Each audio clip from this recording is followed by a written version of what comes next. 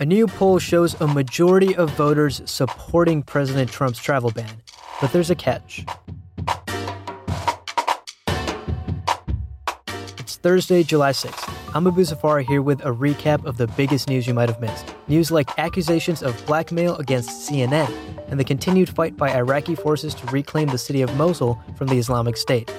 But first, a new poll by Politico and Morning Consult found that nearly 2/3 of voters support President Donald Trump's travel ban, parts of which went into effect in late June. But here's the catch. The words Trump and travel ban were not mentioned in the poll. Instead, respondents were asked whether they supported, quote, new guidelines which say visa applicants from 6 predominantly Muslim countries must prove a close family relationship with a U.S. resident in order to enter the country. The change in wording may have been a factor in the poll's findings, given that other surveys found the ban to be less popular. For example, a poll in June by the Associated Press and NORC Center for Public Affairs Research found that 57% of Americans thought federal courts were acting rightly in preventing the travel ban from going into effect. And the fight against the Islamic State continues to advance in Mosul, but an Iraqi commander told the Associated Press on Wednesday that roughly 300 ISIS fighters remain in an enclave in Mosul's old city. In the past few weeks, Iraqi forces have made significant gains in Mosul, which has been called the de facto capital of the Islamic State.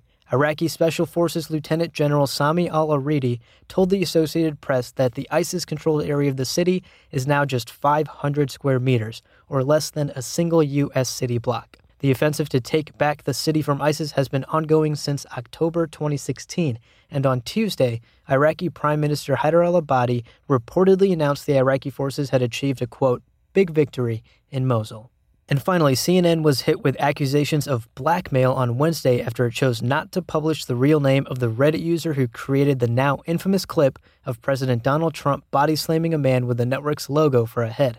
After the Reddit user, whose username is an obscene Star Wars reference, was discovered to have posted bigoted and anti-Semitic content in the past, CNN senior editor Andrew Kaczynski tracked down the user's offline identity. The Reddit user confirmed to CNN that he had created the clip and issued an apology for it and other content.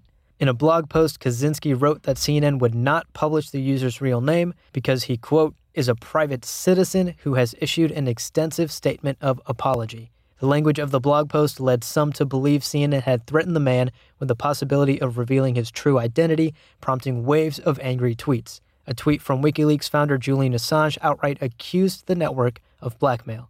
Kaczynski maintained that the language of the post had been misinterpreted and that CNN had made no promise to the Reddit user about keeping his identity private, but had chosen to do so anyway as a courtesy.